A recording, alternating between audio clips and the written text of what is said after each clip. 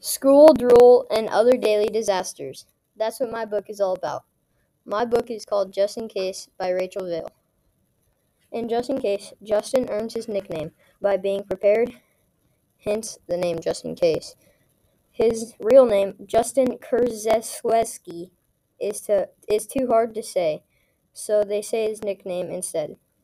Justin is an imaginative third grader with some funny experiences, like with Big Boy and the boiler.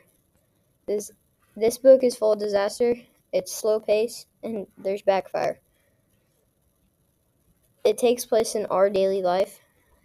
If you're a person who likes disaster and suspense, you would like this book. If you want to know what happens, go check it out at your local library.